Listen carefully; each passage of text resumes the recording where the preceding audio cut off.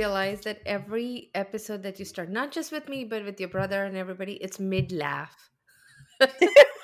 That's like I just we're want everybody already to making each know. other laugh, and then we start. Then you remember to press the button. Like, go, wait, let me press the record. Uh, so how was I just want Thanksgiving? It was good. It was lovely. I had a nice little break from Thanksgiving. I did not put out any content over the weekend, Uh huh. which was really freeing. Not that this is a chore, but it's nice to take a break. Yeah. But it was Yeah. great. I had a regular Thanksgiving at my mom's house, and I went to a friend's house for Friendsgiving afterwards. I went to Hmm. a party on Saturday night. Oh wow. I wore a leather crop top to the party. What? I stayed out until And 12 not your a.m. ugly leather pants, or no? I did wear my ugly leather pants. I actually got new Oh, leather pants too. But so it's yeah, like all. It was an all leather outfit. Did you take a picture? I did. I I went to still want to a see it. I'll post, you know what? I'll post this to the Instagram Uh when I huh. release this episode. Hmm. I went to a party. My friend was invited to a birthday party. It was a goth disco party. And I What? know it was a goth disco birthday party, and so my friend was like, "Hey, I'm invited to it. Would you want to come with me? I think you'd have a lot of fun." I was like, "Yeah, okay." So I put on an outfit that I would never wear, Mm-hmm. and I went out, and I felt a fucking alive. Okay, Really? I felt like a young person. Uh-huh. I felt very hot, and then Uh-huh. I came home Well, at all midnight. leather and dancing would do that to you, but okay. Yeah, yeah, Like exactly. you Yes. were hot. Yeah, that's true. No, it was because it was a crop top, so I wasn't even that hot. Okay. I wore leather and velvet. Like, Ooh. I know it was a really cool outfit, but Ah. I had a wonderful, wonderful long weekend because Uh-huh. I also, to Uh-huh. remind myself that I am, after all, a person with a mortgage and two children. On Sunday, I spent the day organizing my garage. Oh, such a productive Thanksgiving I know it weekend. was great. How was yours? Oh. Uh, so I cooked a ton of food. Uh Did huh. I share the picture with you? I don't think I did. No. But it was a lot. And I was very proud because this is the first time that I cooked everything, but I did it all in the two double oven and did Mm-hmm. not touch my stove because, as a Oh, I desi, love you that. cook everything Yes. on hot Yes. flame. You don't use the oven as much, but this was one where I used the oven. I coordinated the different dishes and the temperatures and all of Wow. that. I was very proud of it. And then everybody loved it. The food was Amazing. great. No one Amazing. annoyed me. I was able to get the adults and the kids out of my way by giving them a 1,000-piece puzzle to Oh do, my which god. they obediently did. So I was like, this is heaven. This is what Thanksgiving should be. Four morsels in, and I had a huge GI reaction that No. it's not a food poisoning or anything, but it's something that I go through, and someday I will explain the whole thing. But That's good. essentially, I started bloating up, and then I spent all evening and literally all night throwing up. Oh Like no. I hadn't even eaten the food, so I didn't even have anything to throw up. I just threw up. It was miserable, and Well, I'm still recovering. I was I'm gonna having say, like chamomile tea because I'm still recovering 4 days later. when you started talking about it, I said it sounded like you went more Ina Garten and not Shannon Bedore, but by the end of it, that sounds like a No, Shannon Bedore kind of no. night. Oh no, she is my spirit animal. I am Shannon Bedore. Shannon Bedore is me.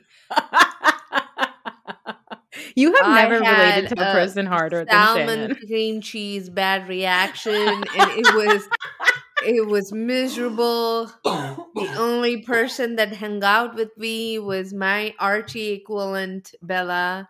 Oh my She's the god. only one. The next day, so the all night I was throwing up, and I kept my husband up too. So the next morning, they all decided to let me sleep in. which literally meant no one came to check up on me. Like I could have died the next Okay. day. You know what? You It can't have meant your cake and eat no it too. one checked No, up. no. Listen, No, listen. they didn't even come up. Like they let me sleep in, but then it's like 4 o'clock. Somebody should come in and check on me. It's been all day. Not one person came in. Just the dogs came every once in a while to check on me and then left. Maybe Eh, they were like, you know what? If the dogs don't start barking and freaking out, it means she's fine. You think my dogs would bark and freak out? My dogs would. One of them would just lie around and she'd like cozy up and try to warm me up. The other one would be eating me. Like, oh, okay. She's Okay, useless never to me mind. now. So what? She's hey. I know they don't feed me enough, so this is great. This is great. Fresh meat. Um, Fatty too. So he would have been awesome. Bella would have been the sweet one that would have tried to warm me up. But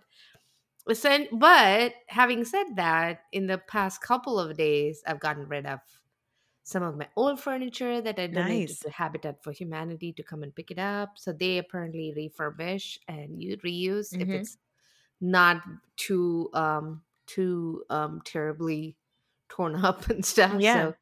So I got rid of a bunch of stuff that I had been hanging on to.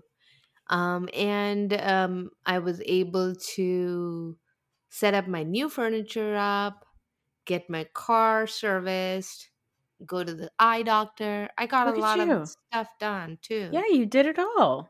Yeah. Oh my I'm still God. I'm still suffering and I'm still having my tea and cannot eat anything.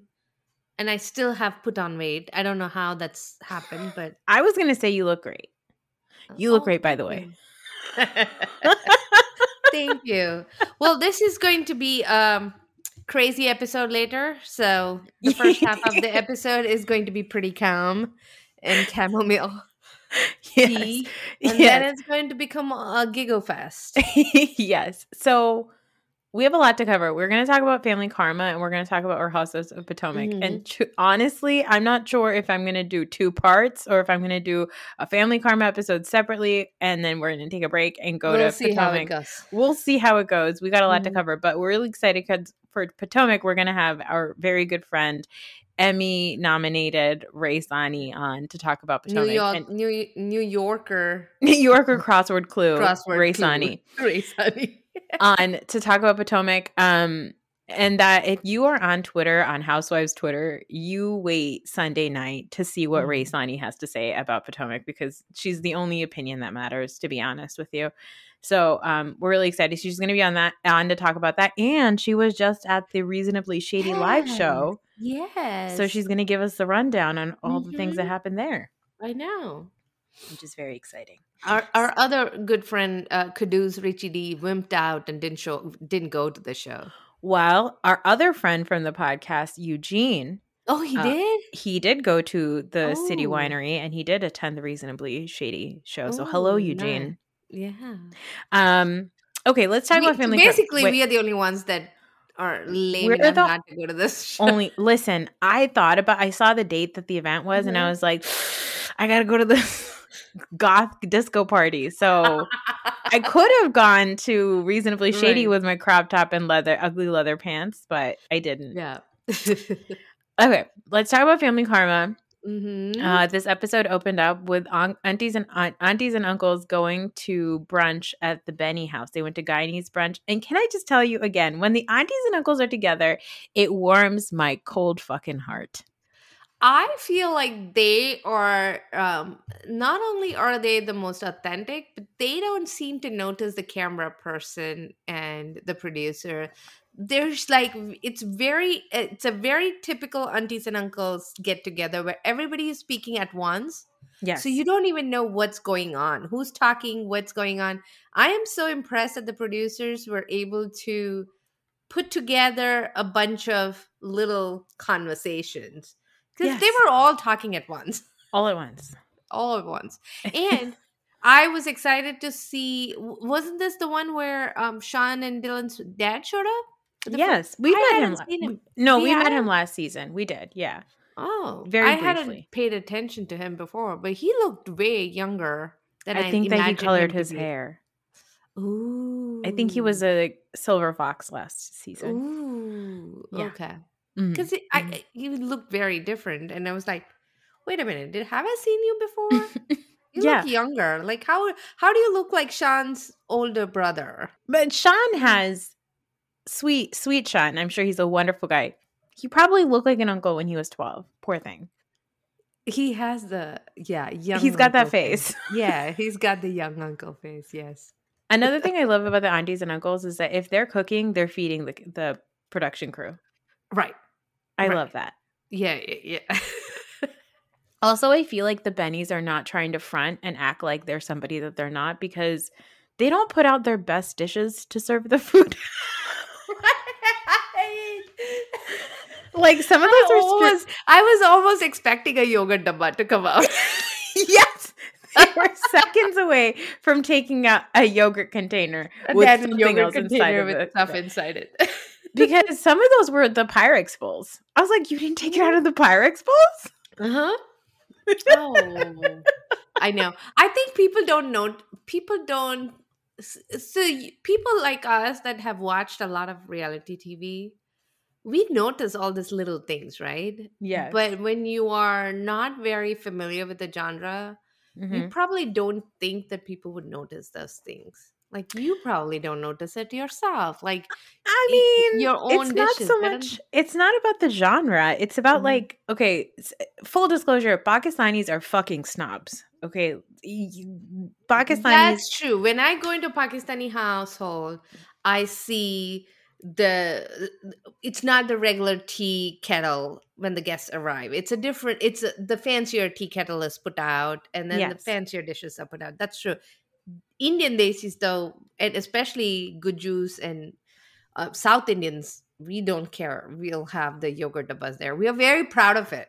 I mean, we went to Kalpana's house last Yeah, year and it yeah, looked like it was pieced together over the correct. years by multiple it looked like a house where multiple families with different Live. styles lived. Right. It's like Yeah. everybody brought their own crockery together and they melded it and said, okay, this is the community crockery, right? Community dishes, community plates, community Yes.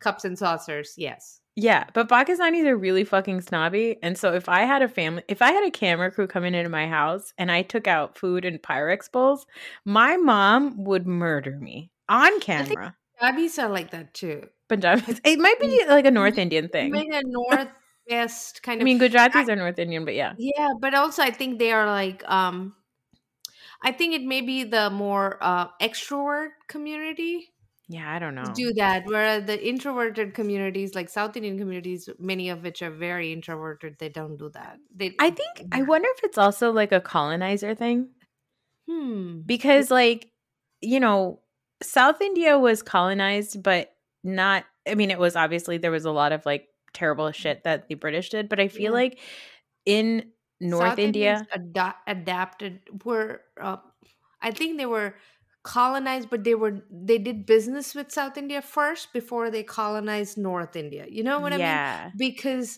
the sea routes were coming through the south. So when they Yes. first met South Indians, it was more as business partners, Not slaves.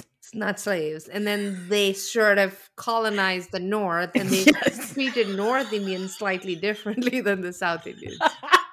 They went to North India and were like, "We We got were through like, those guys. right. You guys are We just were gonna like be our Uncle slaves." Ben's by the time. Yeah, so I feel like that's why I feel like North Indians and Pakistanis especially are all about like optics and proper manners and etiquette and table settings and all that shit. And Like it's all very westernized table very setting. westernized. Yeah. Yes, In very the South, we westernized. don't care. We still cling on to our old ways of doing things. Yeah, and I think because there was so much like, you know, genocide and mass murder Mhm. and all that stuff in the north like in between the countries and everything, that people sort of like their cultures jumbled up. A lot of Yeah. people like a lot of Right. those things Right. jumbled up and then a lot of it was overshadowed by sort of like Right. the British Raj. And Right. so And South India has always been, even before the British showed up, they've always been pretty insular. So, yeah. and they have been very introverted. So they have not They're not the big party people. Our weddings don't have dancing, and Yeah. we have very traditional music. We do not have the Bollywood dances. We don't have weddings that are loud. We do not have what you see in the movies. Our Yeah. weddings and how our households are run are very different. So that may be it. Yeah. Yeah. But anyway, the brunch looks really fun. Everybody Oh, looks it like was they're good. having The a food, great oh my time. God. I was hungry. The food looked so good and Mm, then you have these two brunches. You have the uncles and aunties at a Guyanese brunch at the Benny house, and then the kids, mhm. they go to drag brunch. They go to Yeah. bottomless brunch, all the Yeah. kids. I thought that Um was fun too. There was that so looked much fun in, too. yeah. I don't know though, but here's the thing. I would rather be at the Guyanese Mm, brunch with the uncles and I aunties. know, right? Doing the Guyanese, so it was Guyanese dance. She was Yes. showing how the Guyanese dance versus how the Gujus dance. Yes. Exactly. What is Right. Dharma? Is she Guju?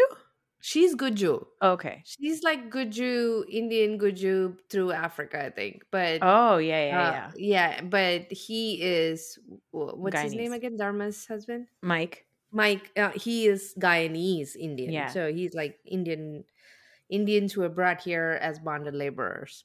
Yeah. I get I get Man, the British. well, the Europeans, they're at it again. Yep. Which is why actually, a lot of Jamaican Trini food and Trini, Guyanese oh, food all Trini, have yeah. curry. Music, food, Yeah. everything. Even language has a lot of Indian in it. Yeah, exactly. Um, Very sad to hear this news about Bali being forced to sell her house. That was a weird and That interesting was a weird storyline. thing. I got into it a little bit on Facebook with somebody who was like, "Well, she's been divorced for this long. She should have get. It's time if he wants to sell the house, he can get." But I feel like there's more to it. Yes. Knowing our men, the way Yes. we know the Yes. patriarchy that's in Yep. India, Mhm. it's very different, especially if you are well to do. How dare she divorce him? That's how it goes, right? How dare she ask for a better life? How dare she leave him? It's always an insult to the man. And Yes. he is supposedly very, very well off. So he shouldn't be.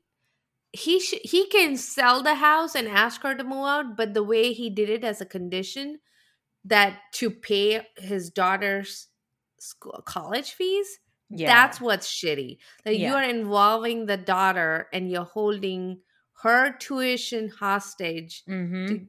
to get Bali out of this house or get back your house or whatever it is, right? You have more than enough to pay for her college fees up Mhm. front, Mhm. but you want to use this as a situation to hurt Bali. That's what's spiteful. Yeah. And we know that Bali doesn't have a lot of money because we met her the first season. Yeah, She was working yeah. in that like She was in florist sales. She company. was, yeah, but it was her father's flower. Yeah. Yeah, florist company. But she But was in sales. Like it yeah, wasn't a very. She wasn't super well off. she's And they never were like, been. "Oh, she's moved on. She's got a boyfriend." Well, he hasn't put a ring on it either. So Or I why think would she's she? engaged to him. I think she's Was engaged to she? O'Malley. Yeah. Hmm. But either way, like, she doesn't want to leave Miami because now they're filming a television show there. Right. This is her income. This is her income. Her parents live there, but Yeah. she's forced to sell her house. It made me very sad. But I wanted to talk a little bit about the fact that she's like moving in with her parents because she says that she's like, I'm actually really looking forward to going home and just being taken care of. Yeah. And I do think that there is, you know, the concept of people moving out of their parents' house is very much a Western concept. Like Correct. we don't really for us, even if we move out, our parents' home is always home, no matter Yes. what. Like it's Right. always, always home. I got married. I moved from my parents' house to my husband's parents' house. And then the house that I grew up in, my parents sold like 6 months after I got married. And Yeah. honestly, I'm still not over it I because know. it sucked. I was like, Yeah. what? Because to me, like that was a thing. But even after that, like my parents moved into a condo when I had Aiden and he was a baby and I like needed my mom's help. I went to my mom's house and I got like just doted on and pampered and taken Yeah. care of by my mom because that's just culturally like for us to move back home is not this deep, dark, like failure feeling that I think a lot of Western society puts on this Right. idea of moving back home. For Right. us, moving back home is thank God, like my Warm. parents Yeah. are there, It's warmth, warm and safety. love. Yeah. Yeah. Yeah. It's a safety net. You do have a Right. safety net of going back home to your parents' That's the house. something that uh, growing up I felt, and that I know my daughter will feel, is like she will never feel that she doesn't have a home to go to. She'll never feel alone. She'll never feel abandoned. That's never going to happen because there's always that safety net. There's always the home that you belong to. You will never be out of it. And it comes with all of the other issues where, people are too nosy and people are too much into your business and you have other people to answer to. But it also has the positive of always having that safety net, right? And for me, in most of our culture is, we all, if we had stayed home, if we had lived in India, for example, I would have been in my parents' home, unless I got married, and then I would have been in my in-laws' home. Yep. But and then once we are in the home, we are in the elders' home until they retire and we become the breadwinners, and then they are in our home. It's basically the same house, except that now the power dynamics of the where who's bringing in the money has changed, Mhm. but everything else is the same. And of course, like you said, yeah, it comes with its own challenges, right? Where you feel Yeah. like, oh, I don't have my own independence and there's too many people who are involved and everybody's involved in decision I making don't and have all my that stuff. space, and I I don't don't have my have space. And yeah. certainly those things are for sure there. But like, I'm going to get super emotional right now. My in laws were gone to Pakistan for 5 weeks. They just came back last night. And this morning I had happy tears because I was like so happy they were home. Around like 10 a.m., my kids were off to school. And I heard, like, because my house, we have a downstairs, like a main floor in law Yeah. suite. We heard I heard the faint sound of Pakistani news playing.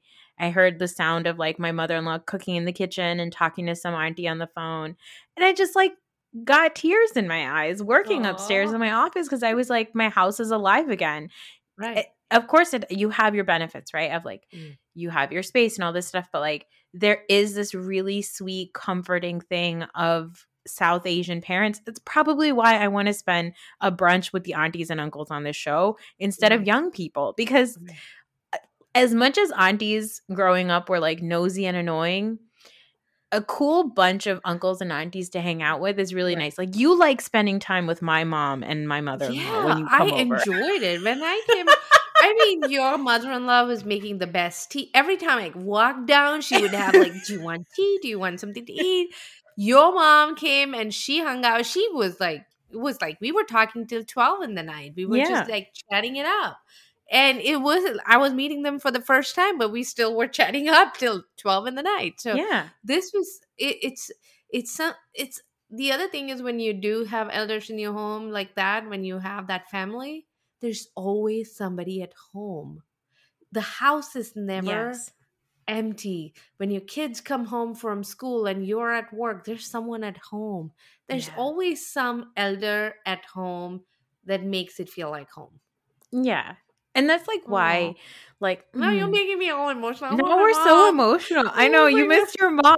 Like that's why like even last season when Amrit told his nanny about Nicholas, it of course it's important just like for any parent, any grandparent to accept their child exactly who they are no matter who they Mhm. love and all that stuff. But in our culture, like that's especially even important because Amrit says my nanny raised me. I grew up with her. Like Yeah.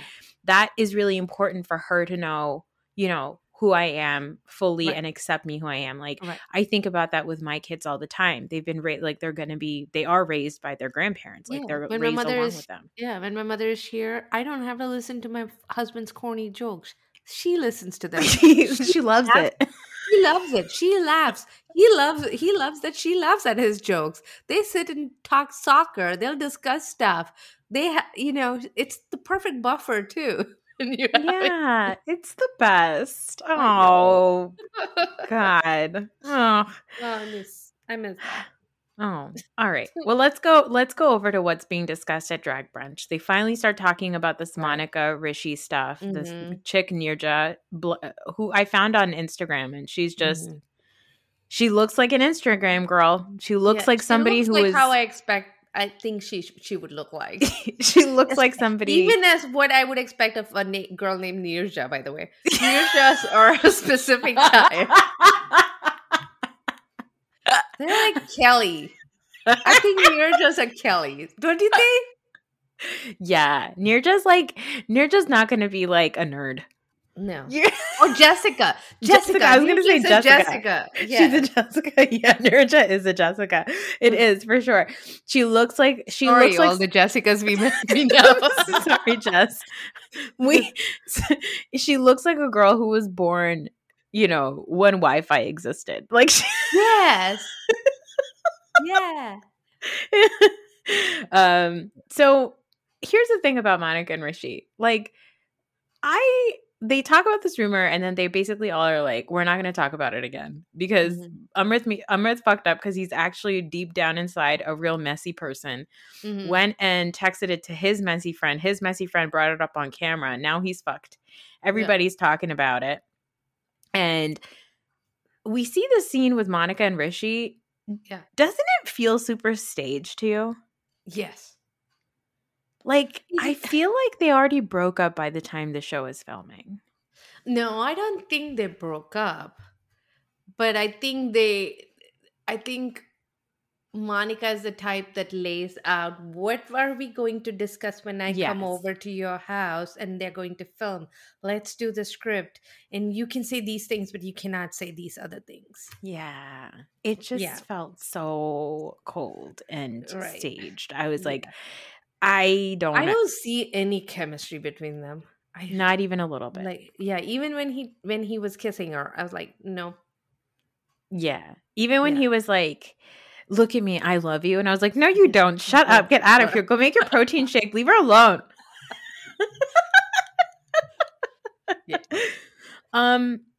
Anisha and Bali are sort of talking about it. And Anisha brings up this point of like, she's not going to be the one to talk to Monica about this. And I thought it was interesting because they brought up that clip about last year's reunion. Mhm. And I don't really care about how it affects Monica and Anisha, but I realized that reunion being the last thing that they filmed on Bravo, Right. I understand why Anisha was likely hesitant to come back to the show unless she was getting a whole bunch of money and also protecting her now husband's identity, Yeah. which I posted on the internet. Oh my God. I was like, no, what are you doing? Listen, I got a Finsta, probably from what's her face's husband from Salt Lake City. He sent me a message. The fat fuck elf on the show. Angie Harrington is like digging out all this. Somebody made a Finsta and sent me a DM and said, this is Anisha's fiance. Or husband. I don't understand what the big deal is. If she's not going to show her life on the show, like whatever. Yeah. Okay. I don't care. Her husband seems like a perfectly lovely Indian guy. Yeah. Cardiovascular surgeon. Good for you, Anisha. You made it, girl. Uh-huh. You got the Desi girl dream. I'm happy But for you. Desi girl dream is not to just marry any doctor. To marry a cardiovascular surgeon is the ultimate Desi dream. It's the ultimate, okay? A heart surgeon? Oh my God. Are you kidding me?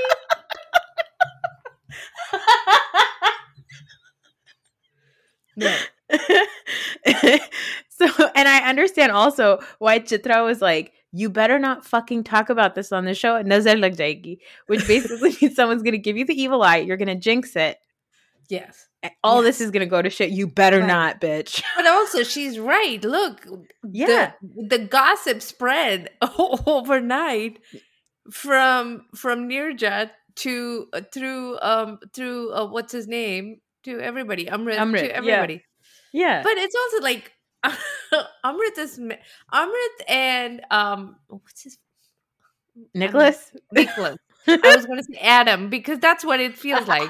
Is like it's Reza and Adam again now because Amrit is like starts the rumor by sending a drunk text to his MJ, who's Vishal, right?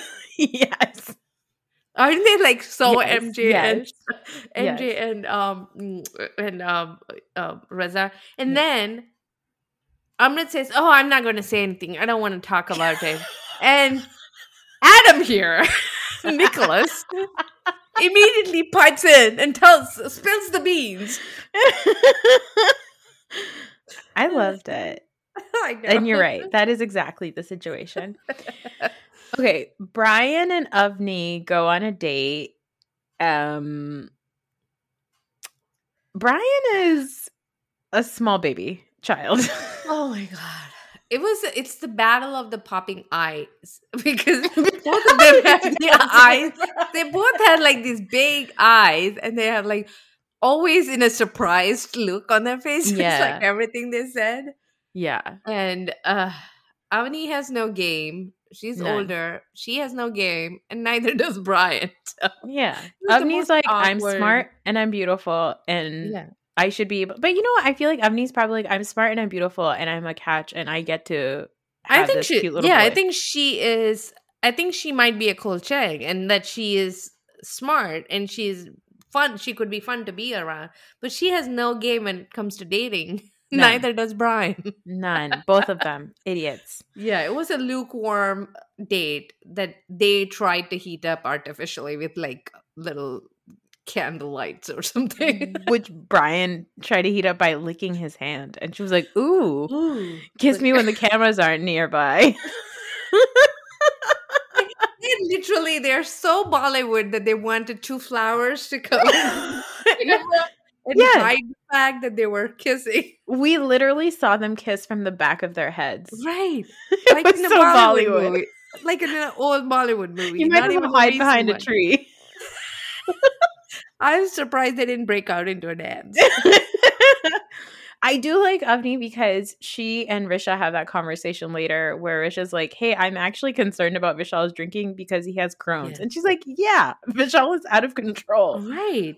And it's not even about I think what Richa says makes sense in that moment where she says that he wants to forget the fact that he has Crohn's. So he Yeah. goes about pretending he doesn't have anything wrong with them and he overdoes it. Yeah. And I am the one that's stuck with him afterwards when he is really suffering from it and I have to be telling him that he shouldn't be doing it anymore. So it's not even about him having a drinking problem where he could be alcoholic, which I think he is bordering on right now. But it's also on top of it, he has Crohn's. Yeah. That cannot be a good thing. That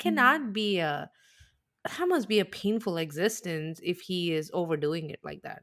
Yeah. Speaking from experience right now, because I am in pain right now. Okay. It's not Crohn's, but I am in pain.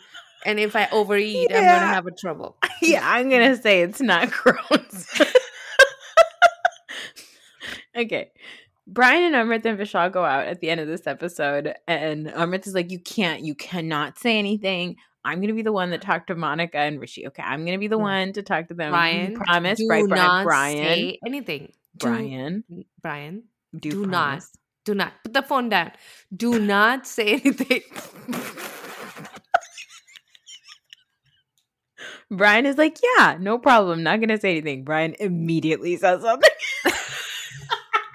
And he doesn't say to, by the way, he doesn't Yeah. say to Monica, who he should be closer to, right? Yeah. Isn't she his best friend? No, he says Yeah. it to Rishi. Yeah. So, and then he says, "Did you warn Rishi?" The producer asked, "Did you warn Rishi so he would be prepared for it?" And he's like, "I don't know what's on his phone." So it was something on his phone. Yes. The producer doesn't even prompt that. Brian No. lets it out. Says Brian, that. listen, it's So suddenly it was something on Rishi's phone, and Rishi now deleted the evidence, basically. something about how the way Brian navigates this makes sense why Brian was hanging out with the Gorgas at BravoCon. Ooh, yes. It's falling into piece. It's all Into place, sorry. It is falling into pieces.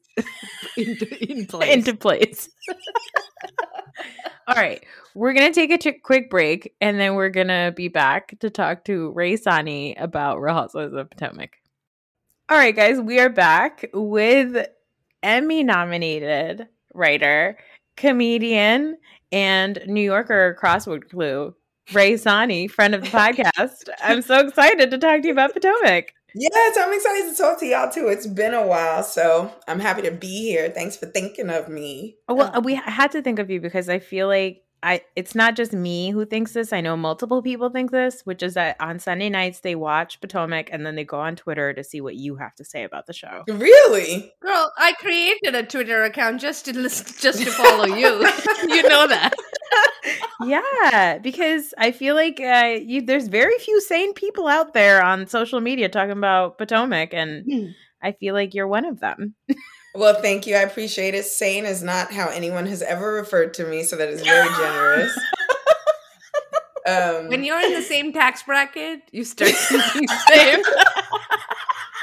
You know, I'm a rich bitch now. No, of course I'm not a rich bitch. I'm pretending to be. I'm. You know what's been blowing my mind? Mm-hmm. So I actually didn't watch on Sunday because I had texted Nor this the other day. I was like, sometimes I don't watch Potomac because I get such anxiety before it because I'm like, my faves are going to do horrendous things and then the whole internet is going to destroy them. And then I'm going to have to like not look like a light-skinned colorist bitch in defending them.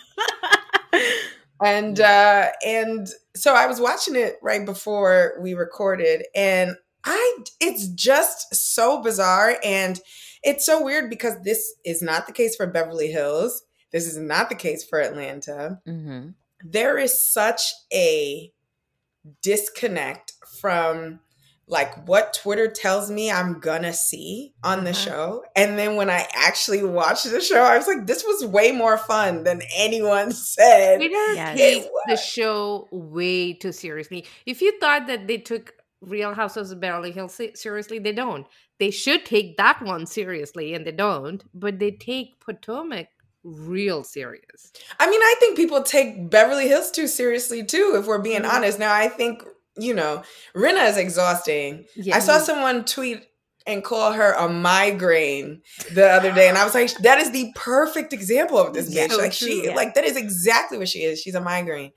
But I think that they still take it too seriously too, outside of some of the stuff that happens to Garcelle. And I don't even think everything that Garcelle experiences is like too bad to be on the show. Like I want to be clear that I understand the desire to rush to the defense of the women who feel the most marginalized and helpless on these shows. Mm-hmm. But also like marginalized people are dickheads. Like I can assure you as a Black woman, I'm a dickhead, like we're dickheads, you know? And like for Garcelle, I do think that race is part of the dynamics on that show because race is the part of the dynamics of everything in this country. This is the United States of America, foundationally a slave country. Like, yes, like a Black woman is going to be seen and regarded very differently, and she's going to be hyper conscious of that. And the other women on the cast are not going to be conscious of that. That is the function of their privilege. And I think similarly, the cast of Potomac has colorism in its midst because that we're the United States. It's a racist country. Lighter skinned Black people get treated better. That's just a fact. Giselle and Robin have probably experienced crazy amounts of privilege their entire lives. They both look like white women. Robin more so than Giselle. But, you know, if you thought Giselle was a white woman, you wouldn't be like wrong. She looks like she's a Jersey Italian with blonde hair, to be honest with you. She and Dolores could be sisters. Yeah, Dolores could be sisters. Right? But in both cases, both with Garcelle on Beverly Hills and particularly with the colorism accusations on Potomac, I think that there is whatever ism in the midst of their group because that's just how our country works. But I don't think that they're victims of colorist actions in the sense that I don't think there is an intention that is colorist and I don't think there's an intention that is racist. I think there may or may not be an effect that is there. But I don't think that it's an add-on, if at all. But the yes, I core don't of think it is just people being yes, being assholes. a dickhead. Like Yeah. I don't think that Erica Jane and Rinna treat Garcelle poorly because she's black. I think it helps that she's black, that Yes. that their aggression might be, you know, Mm-hmm. more present, or they dismiss her more readily is what I'll say. Right. Because they don't value black people in the same way. And I would say that that's probably the case on Potomac. But do I think that Mia threw the glass because she threw the water because she hates the dark-skinned girl in the cast? No, that woman accused you of, I don't know, threesoming with random men whenever you get into town. I don't know. What was Mia so mad about that for, though? I don't know. But that girl bullied Mia all of last season for no fucking reason. And then Mia, the daft idiot that she is, like, got really upset about the suggestion. Like, truly, I was like, oh, this is the trigger, because they replayed the beginning of the episode. Yeah. And at the beginning, they replayed a little bit of the fight. Wendy says, I don't have to check in with some man who's not my husband. Yeah. This maybe you and your husband do that, and then Mia threw it through the glass, like as if it's true that she and her husband do that, but you're not supposed to mention that on TV. But also, Mia has been insinuating that she and her husband do stuff like that. Like, you know, you bring this girl Jacqueline around like she's your sister wife. You go showering together. Isn't that what Giselle said? Yeah. You guys are showering like together. Giselle was looking up to Jesus. I don't think, here's the thing. I don't think I think we can, all three of us and most people with sense can agree that nobody deserves any type of violence towards them, right? And nobody deserves to have a glass thrown at them. And nobody deserves to have their water from a glass. Let's be clear. She didn't throw the glass. Oh, that's important. That's true. Water from because Rinna threw the glass, didn't she? True. That's true. Rinna broke the glass. Yeah. Right. Through water. So she's better than Rinna at the very least. Better than a migraine. She's better than a migraine. But so nobody deserves migraine. That. What is Mia? A tension headache. She's a tension headache. Yeah. Just a real tight knot in the back of the head right here. Yeah, exactly. So nobody deserves any of that stuff at all. Nobody deserves it. But we're watching Real Housewives. Every person on the show has a trigger. The trigger is extremely sensitive and it's random. That's the other thing you have to remember. These are people without sense and people without therapy and people who just are like, I'm just going to pop off on a thing because... Candace did go to therapy. Do you remember the post notes? Yes. And by the way, that therapy is working. It's showing. Yes. Candace is... She went really from a triangle. She went from a triangle to a full towel. To a big dinner napkin, was it? It was a towel. It was a towel. That's therapy. Okay. Yeah. And also, you know, she's doing things like saying, this is triggering. She's very able to articulate what she's feeling precisely. You know what I'm saying? Yeah. Her confessionals have been on point this season, I will say. I'm not enjoying anybody on this cast like in a real way. I mean, I'm enjoying all of it, but you know, like I'm not standing anyone this season. Yeah. But and Karen is the least off-putting. But I will say that Candace has had phenomenal confessionals this season. She is like on it and she's funny as hell. Like, so my point is like, nobody deserves any kind of these things happening to them.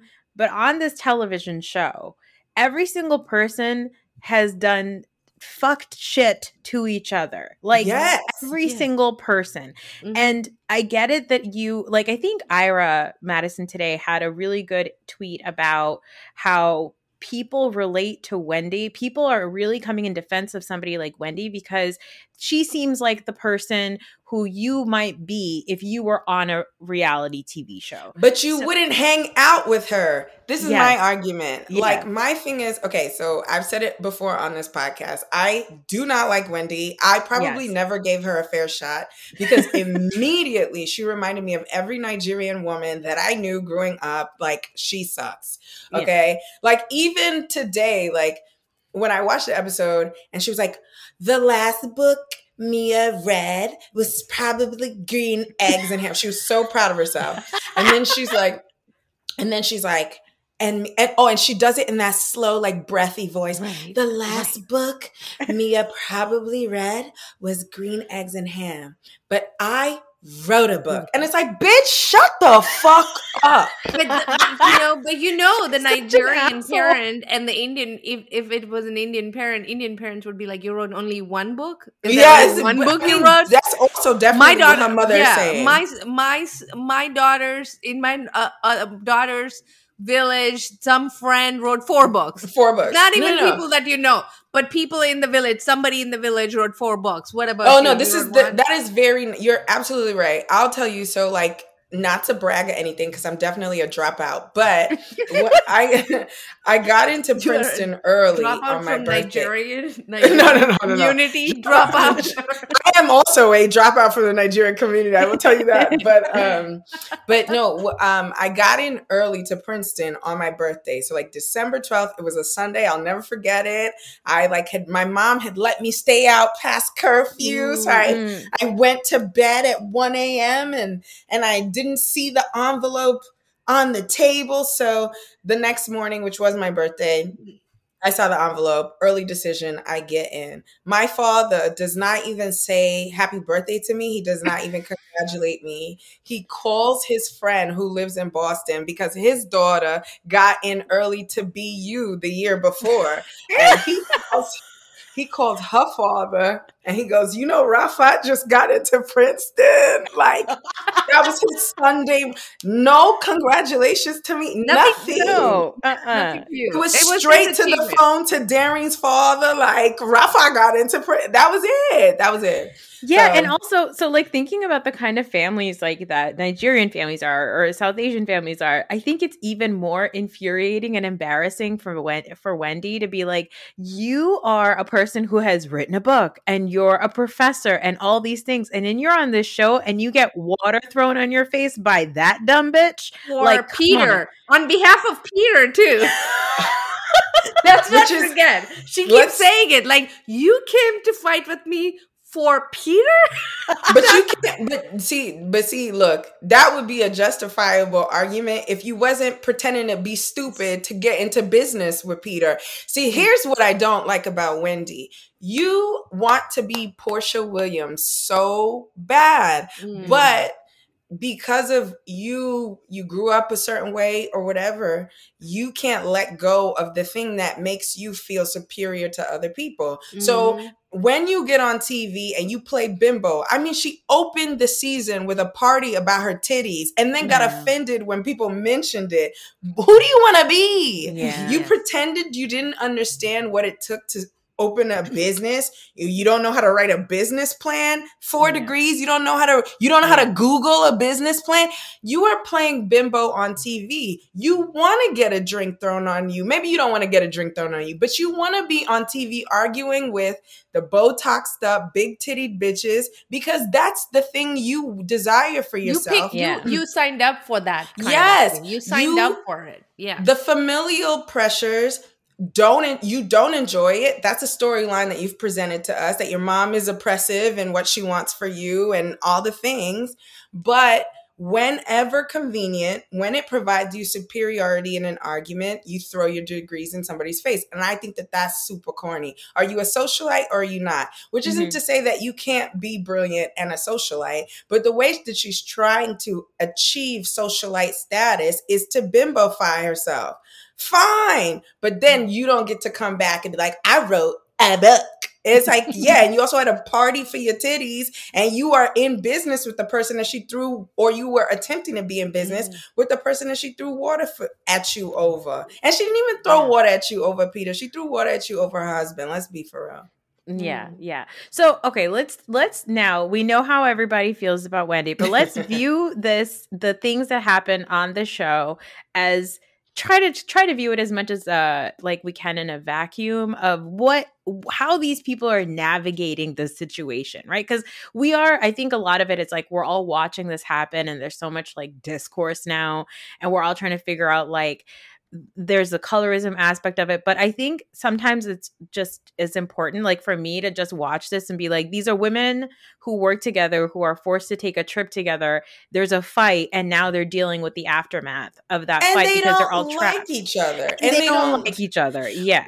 I loved, like, everybody was like, I can't believe Robin said that in the confessional. She's clearly a bully. And I was like, I love that Robin said that. She was like, yeah, I'm on Mia's side because I don't like Wendy. I'm like, yes, bitch, that's why we're here. Exactly. And I think we said that like last week. Noor, you said that. You specifically said Robin and Giselle don't like Wendy. They just don't like Wendy. They just don't like Wendy. They just don't like now her. They just said it openly. Yeah. And that's it. They just don't like her, just the way Karen just doesn't like Charisse. She just doesn't like her, and we accept that Karen is an asshole to Charisse because she just does not like her. Is that colorism too? Charisse is brown. You know what I'm saying?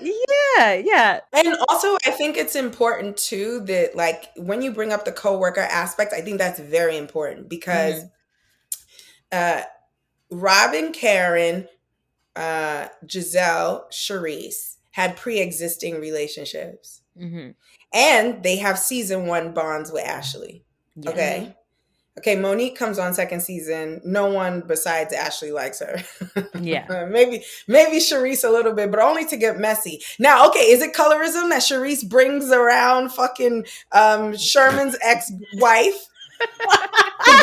Is that colorism? You know, whatever. I don't want to get petty like that, but okay. So then no one likes Monique. Okay, fine. Season 3, Candace comes around. I remember, it's a thing that sticks in my memory constantly. Between season 3 and season 4, Giselle does an interview on The Breakfast Club. Excuse me, that godforsaken show. That's why I'm burping.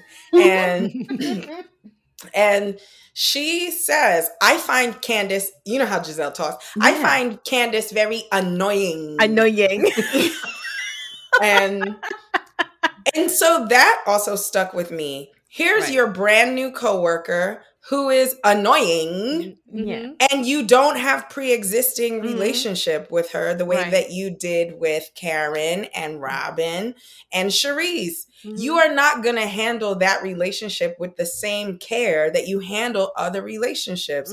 So when your man comes to my hotel room and, you know, may or may not make me uncomfortable, I think she's valid in feeling uncomfortable. I don't think she handled Candace very well. But the explanation for why she exactly how she wanted to handle it, which is bring it on TV. Okay, yes, that was all prep. That's why Candace is upset. Sure. It's not about her being uncomfortable with Chris. It's about, hey, I wasn't prepared for this storyline. That's but that speaks to what I'm about to get to, which is that if I find you annoying and you're just my coworker, you're about 15 years my junior, and we aren't actually friends, why do I have to protect you from the storyline? It would be nice if I protected you from the storyline, but my real life obligations are to Robin and Charisse. Why would I protect you? Maybe Karen I might protect, but why do I have to protect Candace? And the obligation people seem to be deciding that these women owe each other is crazy because, and then I realized that a lot of the Potomac fans are people who probably only watch Atlanta or jumped in on season 5. So they don't know that this treacherous shit has happened on every franchise. The minute we met Vicky Gumbelson, she was a terrorist to her friends. Same with Ramona. Same with fucking New Jersey. My whole brother and his wife came on this show to destroy my life. And you're losing your minds over a glass of water thrown? I don't get it. Yeah. And I think like the thing that frustrates me is that people forget that we have that beautiful car ride a couple of seasons ago where Ashley and Karen are fighting. Everybody's trapped in a car going somewhere. And Ashley is blatantly be like, yeah, and you said Raid's dick doesn't work and like all this stuff. And like, you know, you fuck other people and all this shit. Like they're just saying this stuff to each other in a car trapped together, and we all laughed at it. We laughed. We laughed at Ray's dick being broken. We laughed at Giselle. Well, I laughed. Let me not incriminate the rest of you guys, but I laughed at Ray's dick being broken. I laughed at Karen.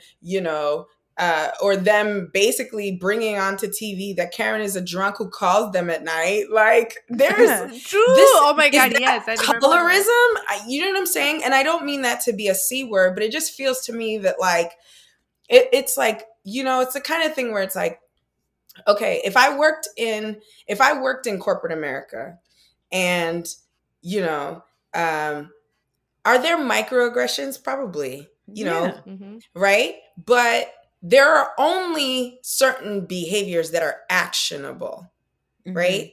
Because microaggressions are unfortunately part of the life. You educate people about it, but ultimately microaggressions are just part of corporate existence.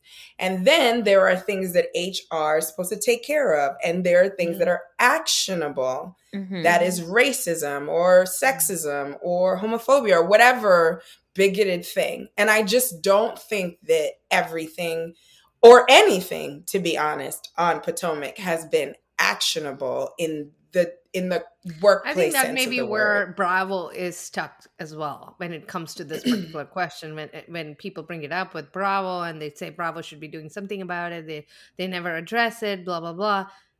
It is hard, and as Noor and I said, we cannot comment on it because we know colorism in our communities exists all the time, and we know how to recognize it and how we feel about it.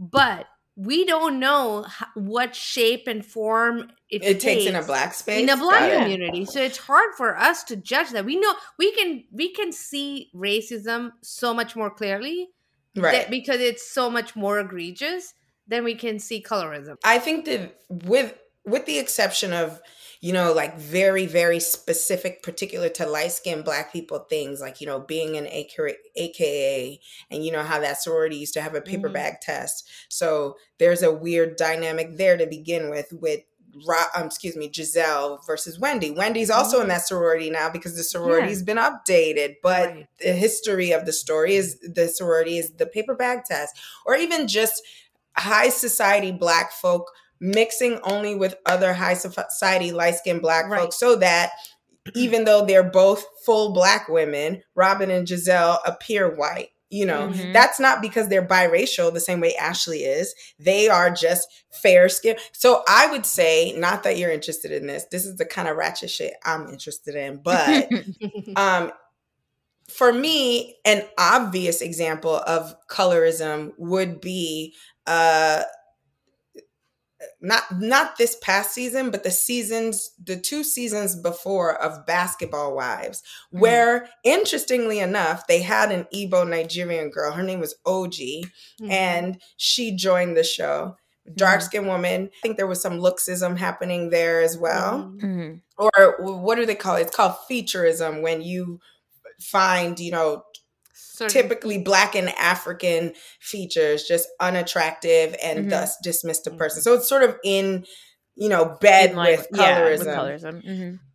And they immediately treated that woman like dirt. Like, she was garbage to them immediately. It was like, ill, she's not as pretty, she doesn't dress this well, like, she's aggressive. They called her aggressive before she even did anything, and every woman on Basketball Wives, particularly the star Evelyn Lozada, had been horrendously violent for 10 years, like a decade of violence on television. And OG tried to defend her friend that they were, all ganging up on. And she wasn't trying to be physical about it. She was just like, y'all are not going to fuck with Cece. And they were like, I'm scared of OG. I'm like, Evelyn, you threw a bottle of wine at somebody's head.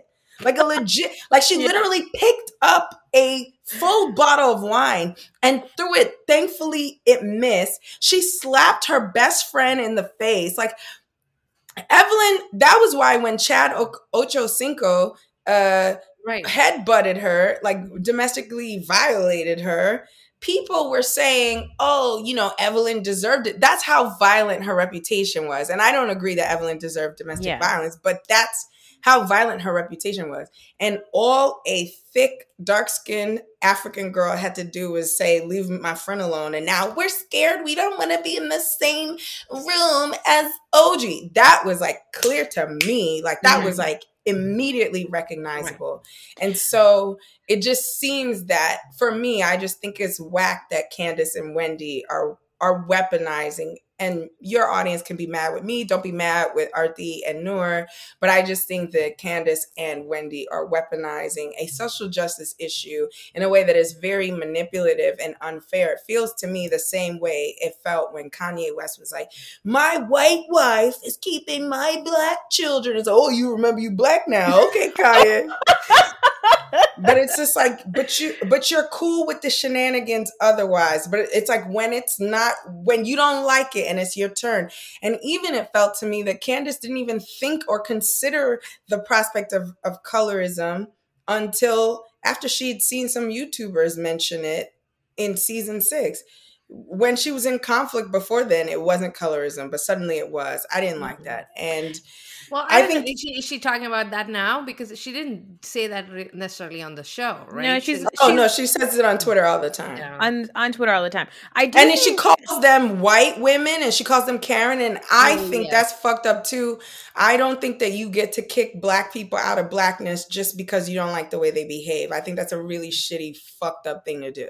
Yeah. And a lot of the audience does it to Robin in particular, where they call her a white woman, they call her Karen. And I really, really, really don't like people who kick people out of blackness. I just said to Kanye, oh, you black now? But that's because he rejects us.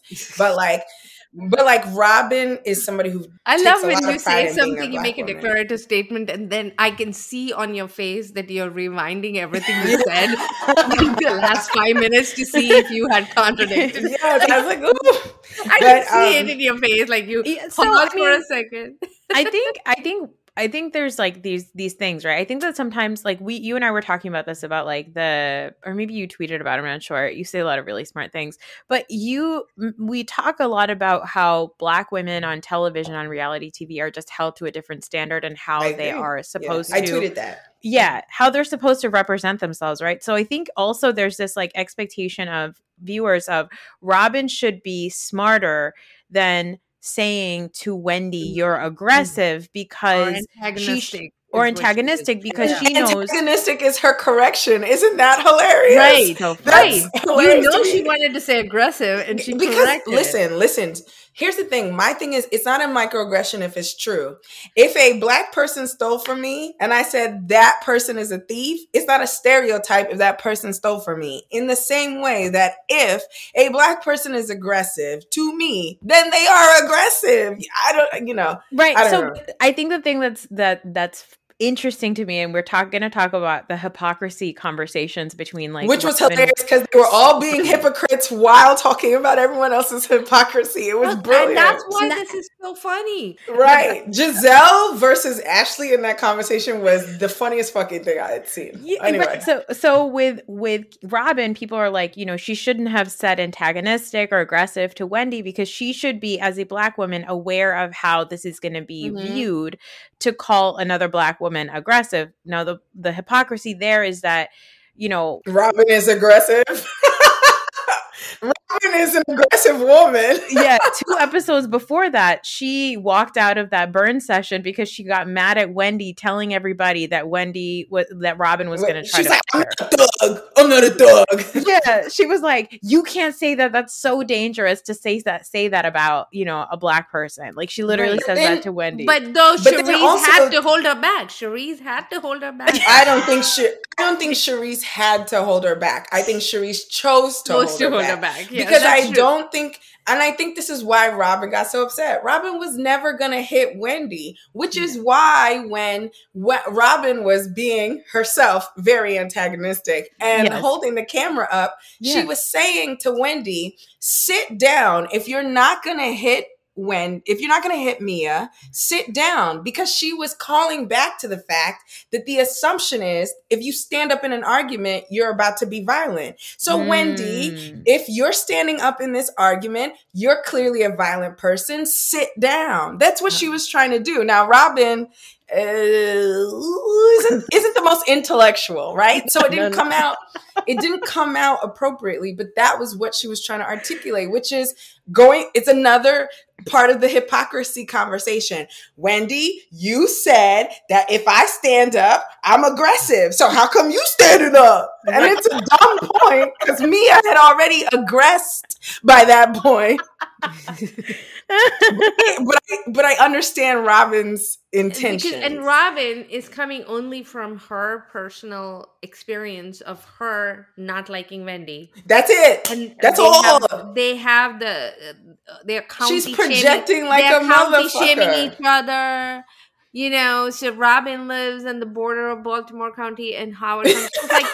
She's like 5 miles inside into the rich county, the Howard County, and not in Baltimore County. So Wendy keeps pointing out her and calling her Baltimore County because you just barely managed and to isn't come that, into this and county. Isn't that classist right. of Wendy to and then do? Wendy lives in the and she's Nigerian, and you know how Nigerians feel about Black Americans, don't right. you? And, I mean, we can do this all day. Do you get right. what I'm saying? And so Wendy doesn't live in the rich county either. She lives in a white supremacist county. So Robin is like, you going back to Carroll County? No, you're not. That's the KKK county. Do you want to go back there? Now, okay, going back to this thing of like how these women are reacting to a fight at work. Mia goes to the car. Karen checks on her a little bit. Wendy decides to leave, and Giselle only wants dessert. Which I fucking love. She's like, Giselle's gonna eat. Okay. Yeah. So my favorite thing is Giselle in third person. Giselle talking in third person is amazing. Right. Yeah. And I think it was, but I don't think it was Giselle who said it, but I think it was Karen who said that this woman is insatiable. Just like Giselle was saying. Then Giselle I heard Karen say that. Gonna eat her dessert now, like in the confessional or something like that. That's the thing. Like they're still like, well, I'm still clocked in at work, and I get to have this free meal, and I'm going to have it. Yeah. But I went to the Reasonably Lady. So Ray, you went to the Reasonably Shady show. I definitely want to talk about that. Giselle admitted that production pays for food. Oh yeah, I hope somebody asked Giselle. I wanted somebody to ask whether they also pay for accommodations, because Mia is very quick to try to kick everybody out of the house. Mm-hmm. And why hasn't Charisse found a home? But Wendy was able to. Did. Yeah, but Wendy did. So it's like, okay, so production had a hotel room ready for people who do a walkout or get thrown out. They had a room. So part of me wonders if production was like, Charisse, we ain't paying for no hotel. You're just a friend of. And when Wendy was like, I'm gonna beat this bitch's ass if you put me back in that house, production was like, okay, you're right. We'll pay for that hotel. Right. Yeah. I think that might have happened. Plus, every time Charisse said that I'm calling, what did Charisse say? I'm going to call my agent, right? I think it was the production. It was production. And there's like, no, you book your own damn room. And then all through the rest of the episode, she was calling reservations. She was calling them herself. She was like, no, I don't have an She was on Trip Hop or whatever. What is that? She was like, hotel tonight. Looking for discounts. Everybody gets a glam. Everybody gets on PayPal. Right. Everybody gets glam, but you have to steam your own clothes, Charisse. Yes, right. By the way, Charisse was at the New. We'll talk about it later. Oh, great. Yeah. She's, in general, to me, for as rich as Robin told me she is, I don't know. She's not looking the part. Yeah, no, she doesn't. She does not. She does not. Okay, so the rest of this episode, really, like, we have these teams form, right? We have, like, Ashley, Wendy, Karen, Candace, and then we have the Green-Eyed Bandits, Mia, and then Mia's little assistant, Jacqueline. I weirdly really enjoyed seeing I always love seeing Ashley and Candace together, even if it's just for a short while. Like it's like Ashley always does that just for a little bit and then it's like, don't worry guys, by the next episode, I'm gonna do something to piss Candace off again. And I'm gonna do it while I'm smiling. But I really enjoyed watching them all come together for Wendy. But it was like I do understand why the editors put this kind of like sad edit on the meal, because compare that to the dance party on the beach. Yes. It did seem like kind of a Wendy lame is time. no fun. Wendy is no fun. Can you imagine? Like, whatever. We'll get to it. But if I'm in a studio with the Trina, okay? Yeah. The Diamond Princess, the baddest bitch, I'm not sitting at a table calmly clapping like this. It's Trina. Trina, can you show me how to twerk? Trina, we in Miami. Show me some. They're boring. Anyway. I mean, no, well, Wendy. I identified with Wendy in that because that's how I would react. Wendy shouldn't. I would react. That would have been sucking Trina's clit. I'd have been like, Trina, you're amazing. Look.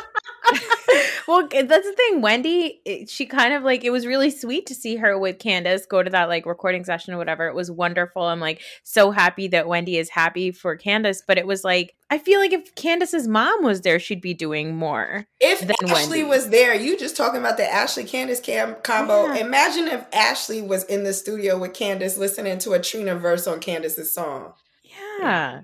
That would have been way more fun to watch. Yes, even Mia's crazy ass. Wendy did the kind of hype that Candace's mom would do. It's like, my kid, she's so talented. I'm so happy. Yeah, she's like, we're so proud of her and she has made her dreams come. Shut the fuck up. Trina is in the studio. Dorothy was there. Dorothy would do more to be like, to make a scene, And like, I think that's the thing is like, Wendy, I hate saying it, but Wendy's just boring. Like she doesn't bring anything exciting or fun. She doesn't have anything quirky to add. If Giselle was there, she'd be doing all kinds. Giselle all kinds of offbeat dancing, something. Like Giselle could be in the studio and say all of those same things about Candace. We're proud of her. We're amazed of all the things that she's doing. She could say all those sweet things about Candace and also say something really funny and actually be interesting and actually be entertaining. I feel like Wendy is just like not the most entertaining person on the show. And I think that the relationship between Wendy and Robin kind of, I feel like it got real bad when I feel like it happened, the reunion when they brought up the colorism thing. I think that was the reunion where Monique brought her binder. They brought up the colorism thing. Robin and Giselle completely said it's not real. And Wendy and Candace were like visibly annoyed by Robin's answer, especially, right? Mm-hmm. And I wonder if that also was sort of the start of it, because I think to Wendy and Candace, it is an important, real thing. Mm-hmm. And Robin kind of dismissed it on a national stage where it's finally brought up. And ever since then, I feel like Robin, even the way she's reacting to Candace crying, right? Robin feels immediately if she does something shitty on camera or if people start to think something negative about her. And I feel like that conversation happening on camera, like the colorism conversation happening on camera, or Candace crying, it to Robin, she feels like, why are you making me feel like I did something wrong to you? Right. Yes. And she was like, does she not know what bitches meant in that context? Like, what are you mad about, Robin? Yeah. So I feel like Robin is just very quick defensive. To react. Yes. She gets defensive. She gets aggressive even. Mm-hmm. Some might say. And like, she just, she acts kind of childish and she kind of becomes an asshole. And fuel that on top of her just not liking these people, she does what Robin does. If you accused me of, because I am a light-skinned Black woman, like I'm not as light as these women, right? You could tell both my parents came from the motherland. I don't like with Robin and Giselle, you might get confused. Maybe even with Karen, sometimes you might, but like with me, like it's very clear that I'm Black. Maybe not African, but I'm certainly a Black woman. But I am light-skinned. So I know that. Maybe not all the time my input is welcome on this conversation, but I will say that I I can admit that if you accused me of colorism on national TV because we were in conflict, I might not have the answer you want from me. Yeah. And then I would be careful with you moving forward. I would, Yeah. because I would be like, you're not going to have the whole world calling me an ist. If you want to say that we all have implicit biases. Yes. I'll take that, but you're not gonna call me an ist on Mhm. TV as a noun, Mhm. and then, in my opinion, overreact to me asking you a question in the middle of an argument that you involved all of us in on, because you didn't just confront Giselle, you was bugging out, and you stopped one by one.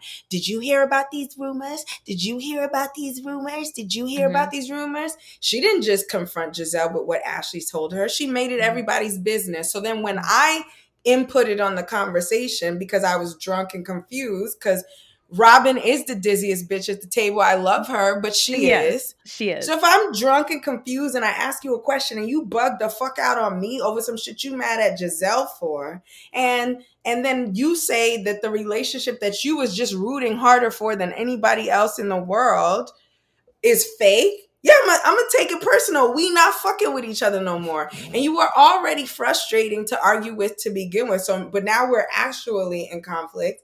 And I find you frustrating and I feel disrespected. And you try to imply that I'm colorist on national TV.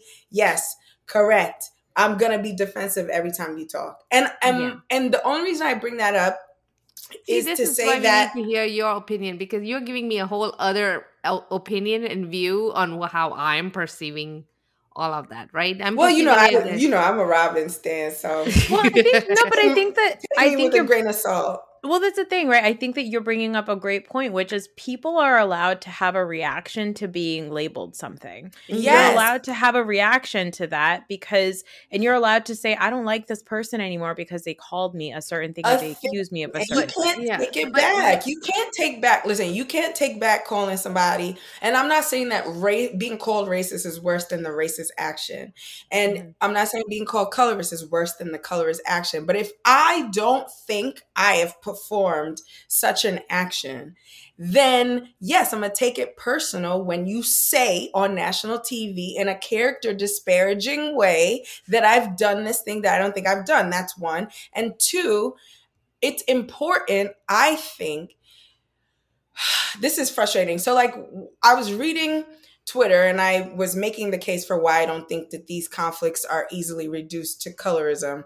And someone was saying, well, the way that Giselle didn't want to touch Wendy felt very disgusting to me. And I'm like, oh, so you get to tell me Giselle lacks Bryant. You get to drag my whole I don't know if it actually happened, but everybody told me that you up and down my daughter as you was leaving my backyard. And you get to do all of these things in response to, yes, an aggression and conflict that I started, of course. But I'm allowed to take personally the things you've done to me. And so you're telling me that I have to forget everything happened because Wendy's dark skinned? That's absurd. And in the same way, like the moment for me was, everybody freaked out. They were like, oh my God, y'all are not beating these colorism accusations because of the game with the rooms that the girls played. And I was like, every Housewives franchise plays these room games, but also, are you fucking dumb? This bitch, whether or not she's correct, because she is correct, but this bitch has been calling my husband a predator on national television for 3 seasons, okay? She called my husband a predator on national television for 3 seasons. In an attempt at revenge, I said her husband be touching on people's booties and is hollering at people, right? Right? Yeah. Okay. And then she brings up the name. She says the name, Bravo blanks it, but she says the name of the escort that my husband is seeing. She brings it up on camera. And Yeah, I'm playing games with her room. That's beef. That's retaliation.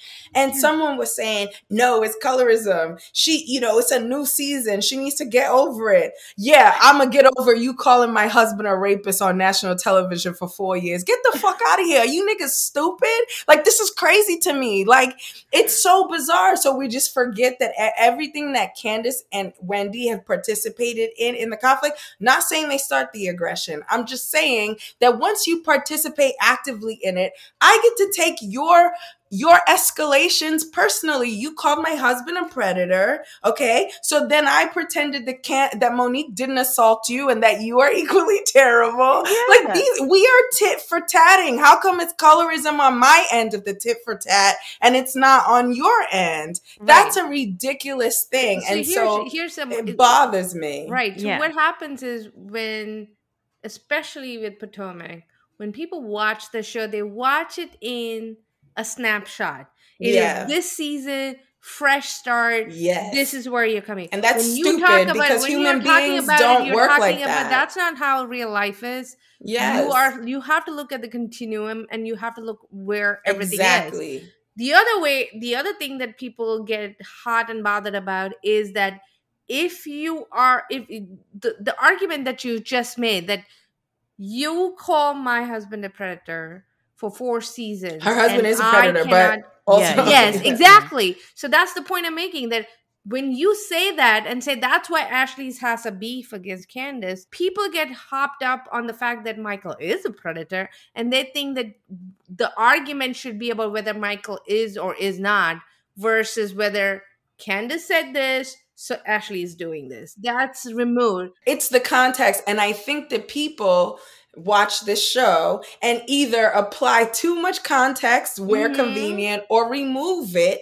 Listen, Giselle sided with Candace over Monique because in season 3, Monique ruined her relationship. That's just the context. It's true. I can't make that part up. That is just what happened. In addition to the fact that Monique was a maniac, I give her no grace. She's a liar. She's a nut job. I can't stand her. She's still lying to this day. Came out the other day saying, when a glass was thrown at me, I'm like, bitch, you yanked her wig down. What? Anything. Anyway, but just... that is the context. But then it's for me, and I'm trying not to you can't resent these characters on a TV show, but I'm trying not to hold it against Candace and Wendy that their stands do that, which is to remove the context of Wendy and Candace from whatever argument or conflict that we're in. When we watch the show, because I got so snowed by Twitter that when I watched the show, I was like, no, Wendy did insult her husband. Now, did Mia overreact? Absolutely. But Wendy did bring up her husband in a way that was untoward. And Mia had a stupid reaction to it, but she had a reaction to something. Now, Wendy was having a reaction to being confronted. I also thought Wendy's reaction was stupid. And Mia came prepared for the confrontation. That's what I was saying, that when Mia did set up the situation. Yes, I was like, why does Mia care? Right. Yes, she was, but also Mia was, as they would give on another franchise, give credit.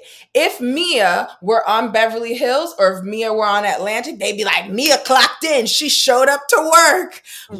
Because they don't like Mia, now why is Mia bringing up Peter when that ain't her husband? Why does she care? And then when Wendy responds in conflict by saying, first of all, it was such a stupid argument. Are we not allowed to talk to men who aren't our husbands? Bitch, you was trying to go into business with him and your husband doesn't like it. But anyway, I understand what Wendy was trying to say, which is that I don't have to check in with a man who's not my man, but okay, we're going to his restaurant. Especially now, Mia didn't tell her. Right. Yeah. Now, Mia didn't tell her, but once she found out they was going to Peter's restaurant, she should have anticipated something. Peter was, being fake. So again, fair that Wendy didn't anticipate something, but to act as if Wendy didn't say anything antagonistic is a lie. And Robin said at the Reasonably Shady show that back and forth went on for like 30 minutes, and that Wendy had said so much more shit, which is why Karen, if you see in this week's episode, she's like, the lies about Mia's husband were not fair, and also Mia shouldn't have thrown a glass. There was a lot of shit we didn't see, apparently. Yeah. So let's quickly touch on the hypocrisy, which honestly, to me, I was so glad they put this on this episode because it was a reminder. First of all, it was so fucking funny, but it was a reminder that truly they all fucking do this. They all do this. Everybody has a double standard. Everybody makes an exception for, like you just said, Ray, people who they like more than other people. It's just how it is. This is just how this show functions. And I hope everybody watched it and just realized, oh, that's right. Everybody's an asshole. Everyone's an asshole. Everyone's been cruel to each other. Everybody's allowed to have reactions to each other. Those actions shouldn't be throwing things or hitting anybody, of course, obviously. But it's funny sometimes when they throw things. Sometimes. Depending on how bad the result is. You know what I'm saying?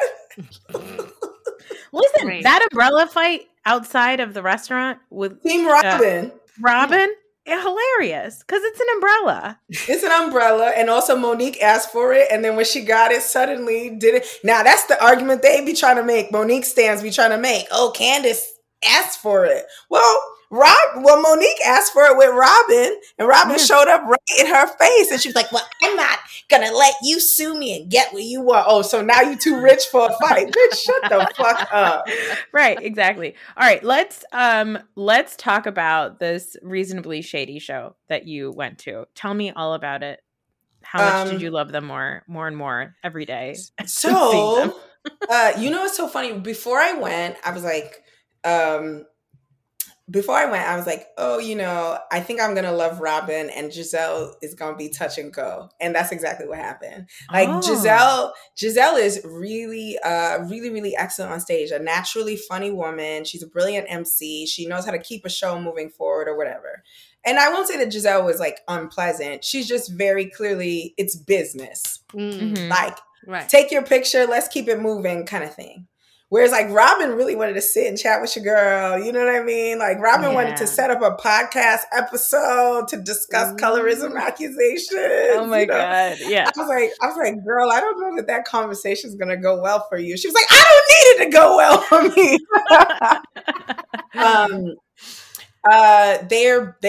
They love each other. It's very clear to me. They have good chemistry. They really love each other. Robin is not a genius, but she's a lot smarter than I thought. She comes off a little ditzy on the show, and it seems to me that Robin is a very smart person. She's just not accessing her brain all the time. Does that make sense? Yeah, Robin, and I'm not co-signing with Juan here. That's not what I mean, but I think Robin doesn't live up to her potential because she's not as motivated. That's how I feel. Like she's not motivated as a person. Yeah, she's not exactly. It's like what you just described, of Giselle being like, "This is a business. We got to keep moving. We got time. Time is money. Let's get to the next person. Boom, boom, boom."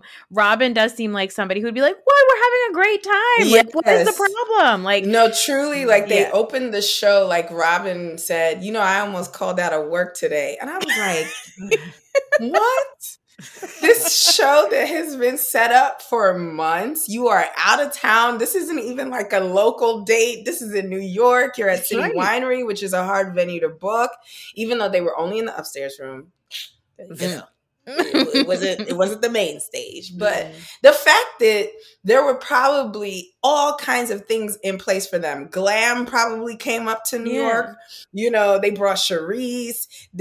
She was like, "Well, I was tired because I had 50 people over my house for Thanksgiving." I was like, "Girl, that's why you wanted to clock out." Yeah. But I will say that Robin is more revealing in general as a person, it seems like. So, Robin alluded to her trouble. She was like, it's been a rough few weeks, and not just because of social media. So it was like a brief allusion to stuff happening with Juan at Juan. Coppin State Mm-hmm. or whatever, but she did not elaborate. But she did say that his basketball team was at their house for Thanksgiving, so I don't think that Juan is in any sort of real trouble yet. Okay. That's what I gleaned from that.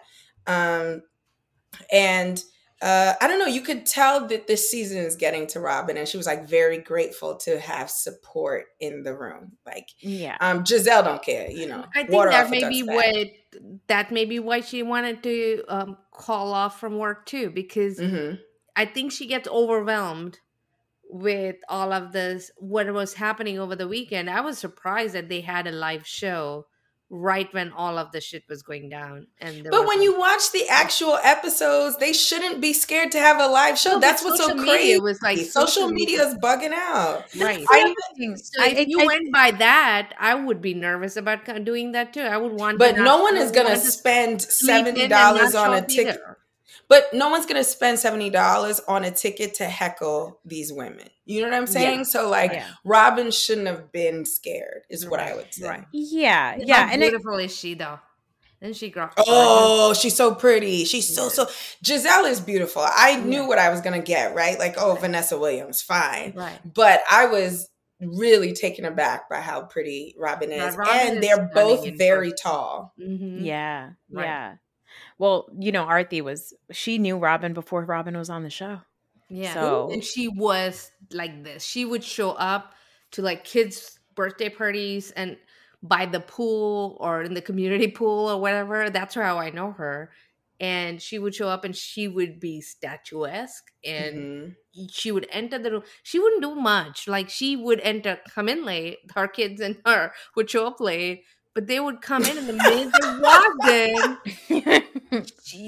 the minute she walked in, her presence would be known. Like people would notice her because she wasn't the typical housewife, right? And she's also very refreshingly like down to earth. I think it's low self-esteem. God forgive me, that's not nice. But I do think that she's very like. Listening to her talk about her marriage, LOL, her relationship. Yeah. I think that they are not in love. I do think that their relationship is real, but I do think that they have settled for one another. I think that she finds Juan comfortable. I think Juan finds her just as comfortable. Whether or not he's cheating is another thing, but I do think that I do get the sense that they are in a loving enough relationship. I would love for Robin to get the self-esteem to go out and try and date other people and, see what's out there for her. I just don't think she has the energy. Like you said, she's a very unmotivated she's low person. energy is what it is. Yeah. And I think that like when you see your friend Giselle, who is gorgeous, going through all the shit that she's going through, right? Yeah. Probably with relationships. Yeah. I don't think that it's not really like that exciting to want to be out there. I mean, what is she going to do? Date the next guy from like Winter House or Summer House? Exactly. Like Ashley is? Like, what is she going to do? Like, can you imagine going from a multi-millionaire to Luke? And like, Luke may be a perfectly decent person, but he can't pay for Ashley's life. You know what I'm saying? He looks good and he smells great. So I know. Does he have a black girl fetish? What's going on? It's possible, but he is really hot. So I'll give that to Ashley. She's making TikToks. The Krappen show that you missed is where we met him, and he asked me to smell him. Yeah, and he just like what? He pointed at his chest and said, "Smell me." So I did, and then and then Noor said, "Me too." We motorboated him. We motorboated Luke. See, now you guys look like Robin on the beach on Sunday. No, we didn't ask him. He invited us to smell him because he is selling a new perfume. Yeah, he made a fragrance and he was like, I have it on. Here, sniff me. And I motorboated him. It was amazing. Yes. And I was like Robin, who was like touching that 21-year-old and like grabbing his muscles. Because, I mean, hi, hello. I would too. How many people in her life do we think Robin has been with? I would guess less than 5. 5 or less. Yeah, for sure 5 She's or less. been with Juan off and on since she was 17, she said. She Yeah. was feeling up the kid, and she was like, "It's been a while since I touched muscles, since I've Yes. seen muscles." Like what? Because Um, Juan looks soft under the sweatshirts. He looks, I mean, for a Mm. regular man, he looks great. But like, if He's you're not as talking about muscular as, former yeah, former NBA player, your boy pudged up a little bit. I mean, yeah. you're never going to get 21-year-old youth, in your I 40s. know. You It's know just what's never going so to happen. annoying? I'm never gonna be as hot as I was at 26, and the youth is wasted on the young. I was thinking the other day, because you know what I mean, like. Rich men don't spend money on women pushing 40. They do if you're like huge finessers. Like if you're like Evelyn Lozada on Basketball Wives, or if you're Kim Kardashian, you could get a man to Yeah. spend money on you as you're pushing 40s or in your 40s. But I'm here in New York. I'm already a black woman, so I'm at a disadvantage with the rich men to begin with. And then I'm gonna be 35 in a couple of weeks. And like, I'm sitting here being like, oh my God, when I was 26, fucking broke comedians for Mhm. free, I should have been like out here smashing the German businessmen who were hollering at me that were stressing me out. I should have been on my Ashley Darby so that I could be divorced by 35 and smash her Luke. That's what I should have been So doing. Ashley did it right. She Yeah. did it Now right. you You know what marry for Ashley's money doing. the first We time and you marry for love the second time. see. Yeah. You Yeah. asked 5 minutes ago. You asked, "What is Ashley Yeah, doing?" contradict. You just Yeah, I had to rewind that one, like you rewind said. that. It happened. You work through your feelings. It's great. That was Wait, amazing. I just wanted to point out a couple of things because I realized that we had a general conversation about the show and we didn't get to all the specifics of the episode. But I Yeah. really did. I really, really did enjoy the conversation between Giselle and Ashley about the hypocrisy because it It was was funny. amazing. It Yes. was because it was so blatant. Because I remember there was even at the beginning before Giselle pointed anything out. Ashley said, I just don't like the violence. And I was like, didn't you do a statement for Monique?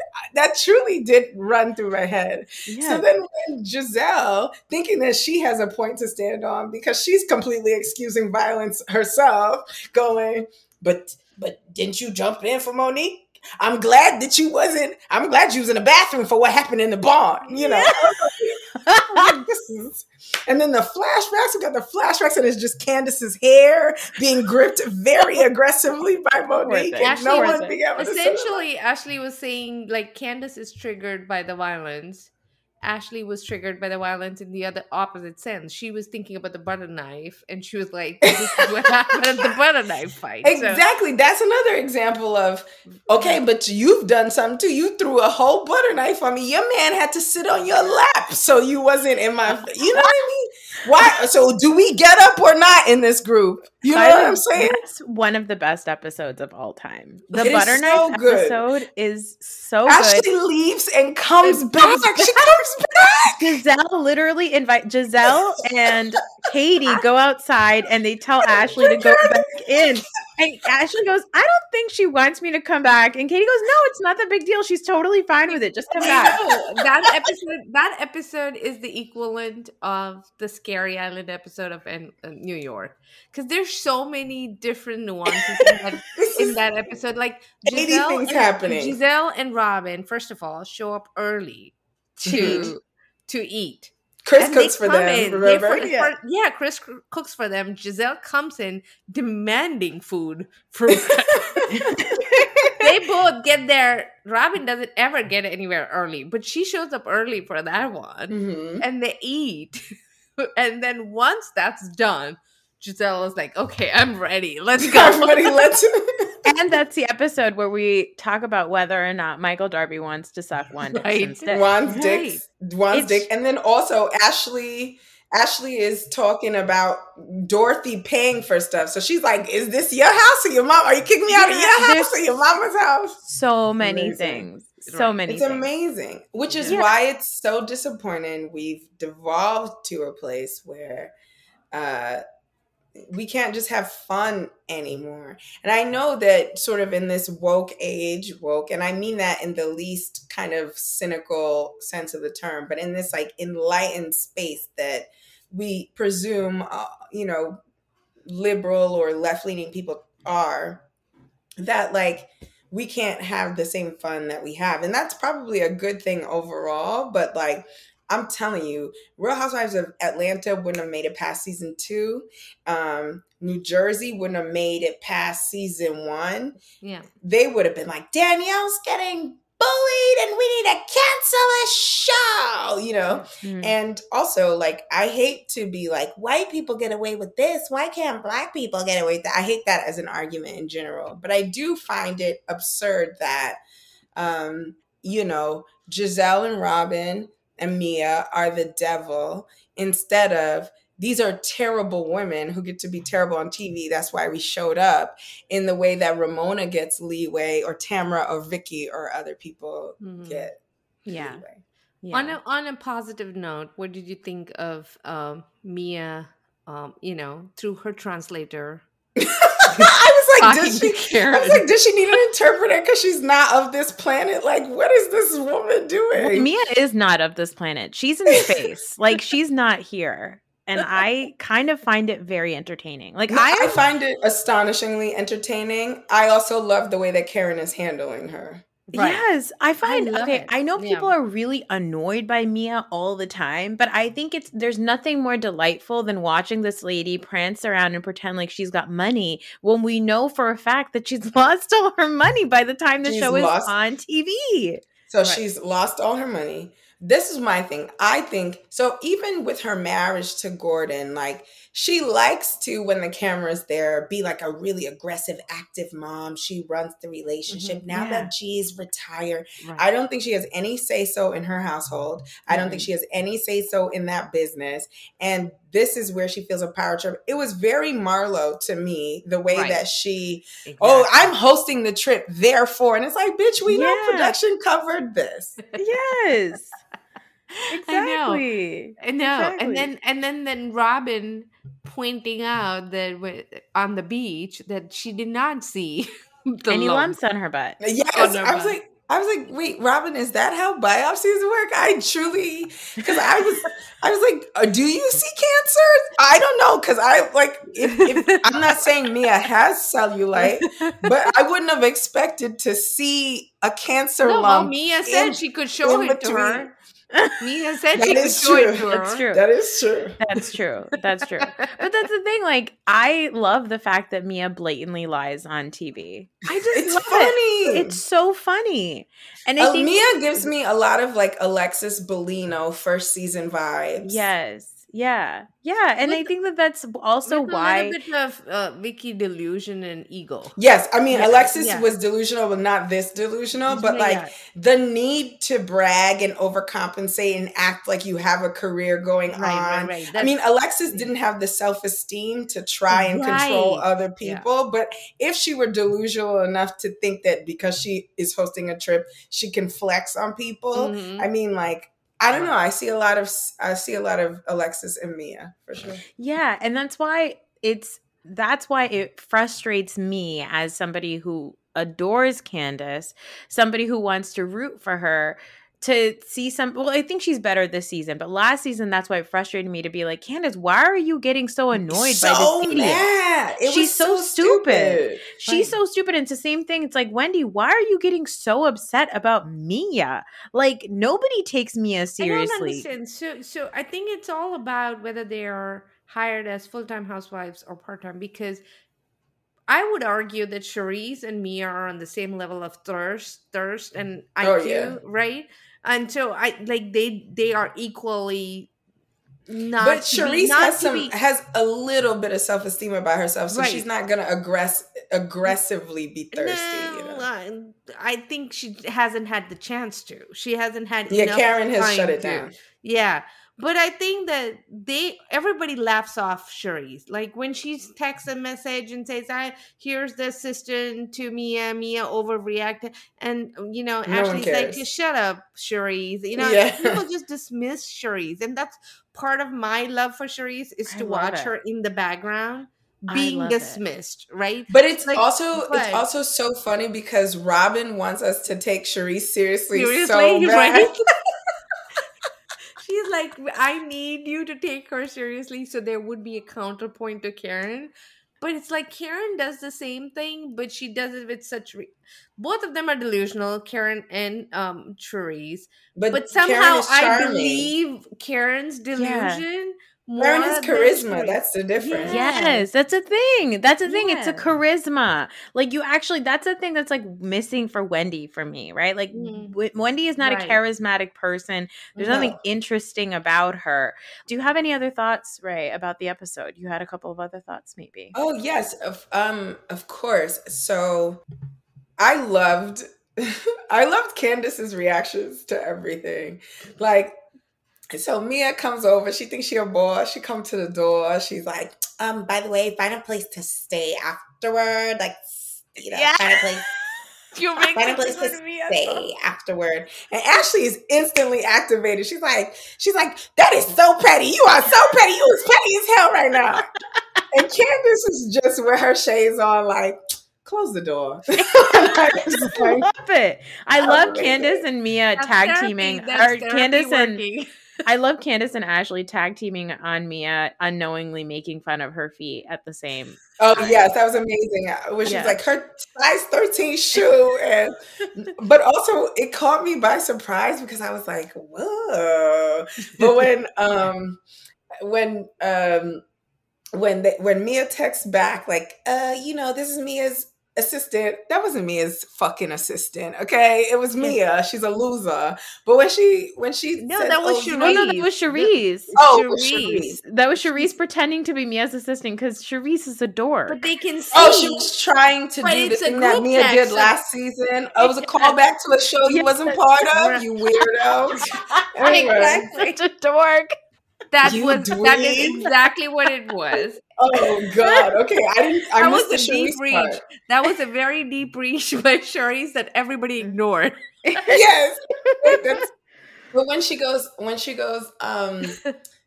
sees that message, and then Ashley takes a sip of her Corona, she's like, "Ratchet asshole." I was like, "Wait!" I was not expecting that. Candace's confessionals are killing me. I can't remember what she said, but there was just something in the episode that she She said. was like, "I don't need a party." This episode, she's like, "I had my cake and my card, and Ray sent me flowers. I'm good. God is That's good. Karen. I don't That need was a Karen. That was Karen. No. It She's was talking about something. Candace. Candace has something in a confessional that it was just like, just about arriving at the house and like, I don't know. She's just been really, really great in all the confessionals. She's always been a confessional genius, but I don't know, this season it just feels so stark in comparison to all the other women because, Karen, usually a confessional star, is not really showing up for me this season. And I mean, Giselle is Giselle, so I'm not going to be particularly impressed. She's just being herself. Robin, I think, is showing up a little more this season. Actually, can I say that I've enjoyed Robin this season more than I have in a very long time? Yeah. Well, that's your opinion. Am I allowed to have it?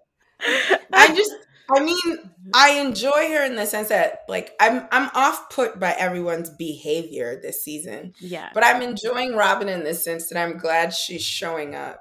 I think she has a little bit more energy this time, and she is in the middle of almost every drama that has happened. Yes. She's Come on. Usually in every episode, every season, what Robin does is she'll insert herself somewhere in the middle of the season. She'll insert herself in a conflict already led by Giselle. And then she'll show up to the reunion and say one or two things that make a difference, right? Right. She doesn't really try hard. This season, she has been there since day one.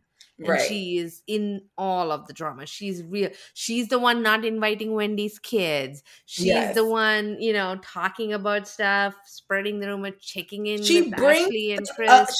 She actually goes to lunch with the size of this cup to the table in the preview for next week. Robin, what are you doing? This is ridiculous. I love you so much. Yeah, like, did you pack that? Did you Amazon Prime it? Where did you get Where the did you speaker get the from? speaker from? Why can't you just play it on your phone? Like this is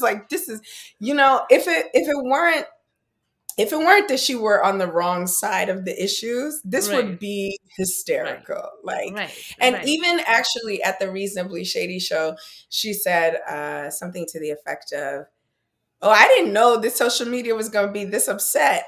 She was like, she didn't even think that social media was going to be on her side. She just thought that they weren't going to be this upset. She was just like, okay, we got into the conflicts that we normally get into on this show. And then we ended the season and I thought we moved on. Like, Yeah. to me, it was clear to me that while Giselle still has conflict with Candace, like still resents Candace, Robin loves her, in my Yeah. opinion. Yeah. I got Robin. this sense that Robin He really showed likes up her. to sit with Candace and Chris and discuss the Right. the rumor. But even it was just kind of like, the audience questions were like, just asking about, who they thought were the most authentic. And Giselle said something to the effect of like, me, she was like, me, Robin, and Ashley have been the most authentic since season 1.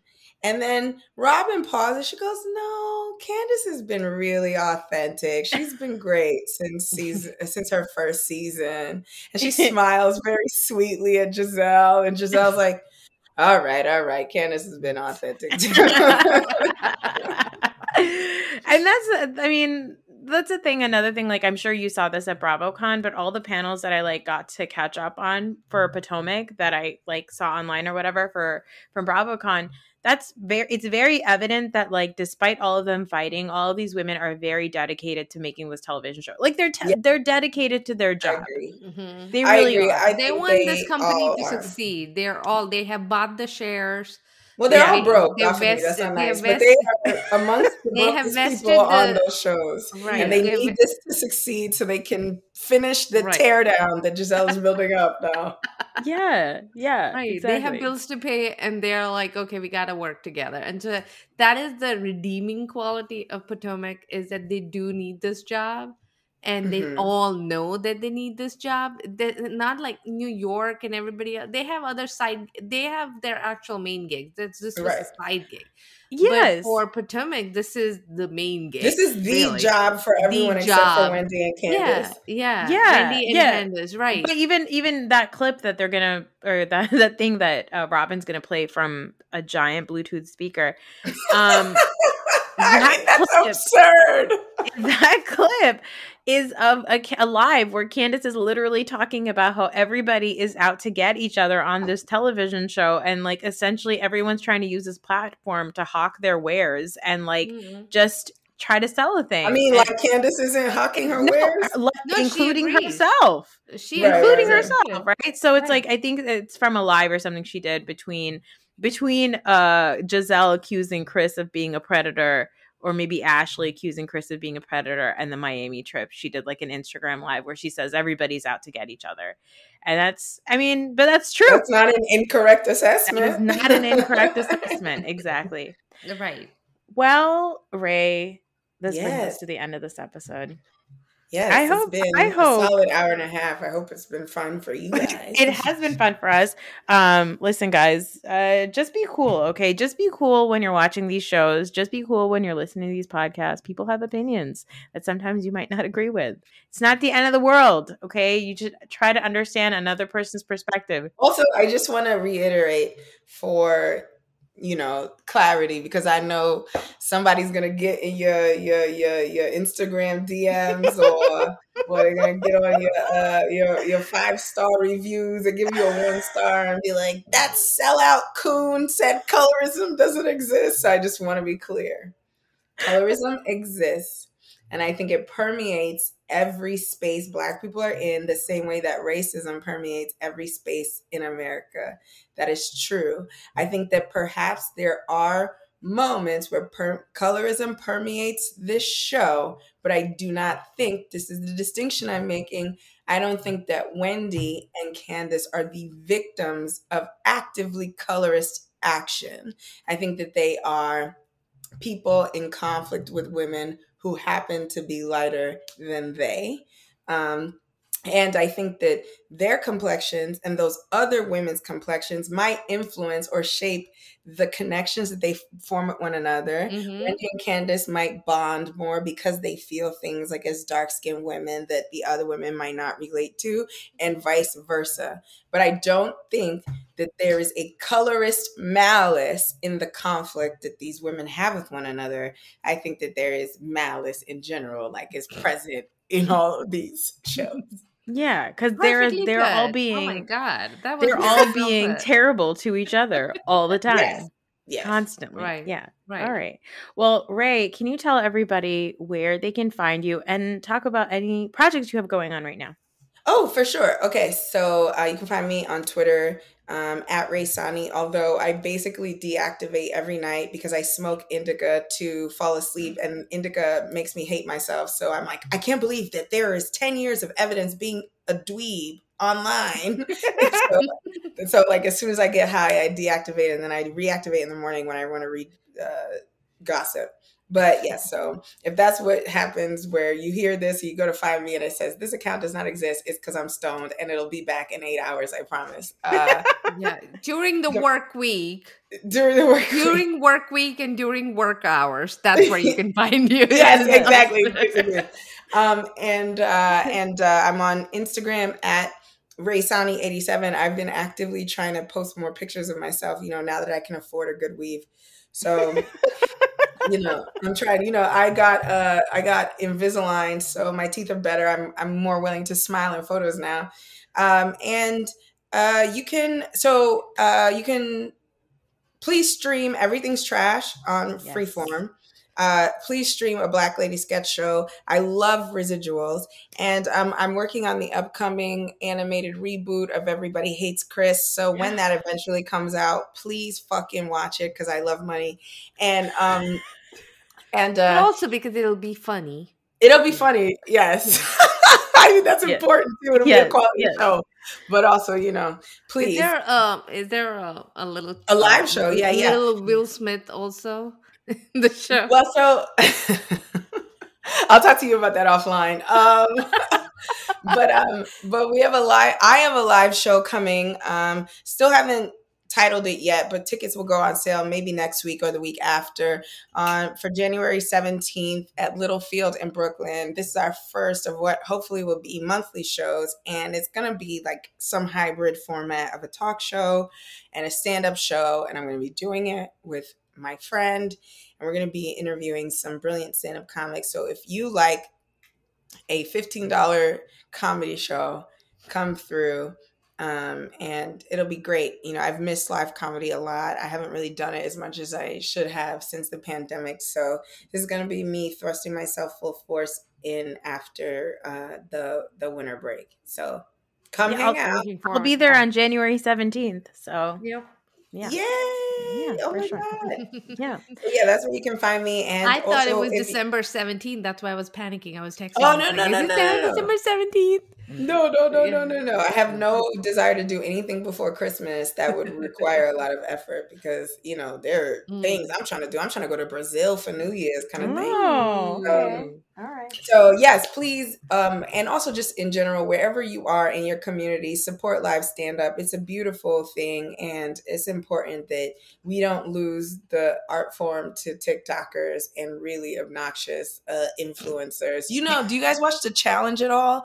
Because I just saw that Paulie Calafiore is doing stand-up now. And we cannot abide stand-up. Exactly. We cannot abide this. Wait, who does stand-up? Joe Gorga. Joe Gorga. Yeah. Exactly. We cannot abide this. Let's correct this now. Yeah. So yeah, please support live shows in your communities if you can't make it to Brooklyn on that night. All right. And also thank you ladies for having me because this is really fun and I've missed this with you guys. So this was really great. And I know this could go on for 3 hours. So I'm glad that we've done that before. We've done that before. Thank you everybody for listening. I'll be back later this week to talk about The Crown with my brother. So we'll talk. Oh shit! I didn't watch that episode you told me to watch. Damn. Oh, it's fine. Don't worry about it. No, it is apparently the best episode. So I gotta watch it too. I'm saving all the Crown really recaps for after I watch The Crown. Yeah. I'm not. She doesn't watch The Crown. I don't watch it at all. I've never seen an episode. I've watched all the seasons. I haven't. But my dragon baby daddy is apparently really good on this show. Oh my God, Matt Smith is so good on The Crown. God, that man can make anything look good. All right, guys. So we'll be back later this week, and thank you for listening. Okay, bye. Bye.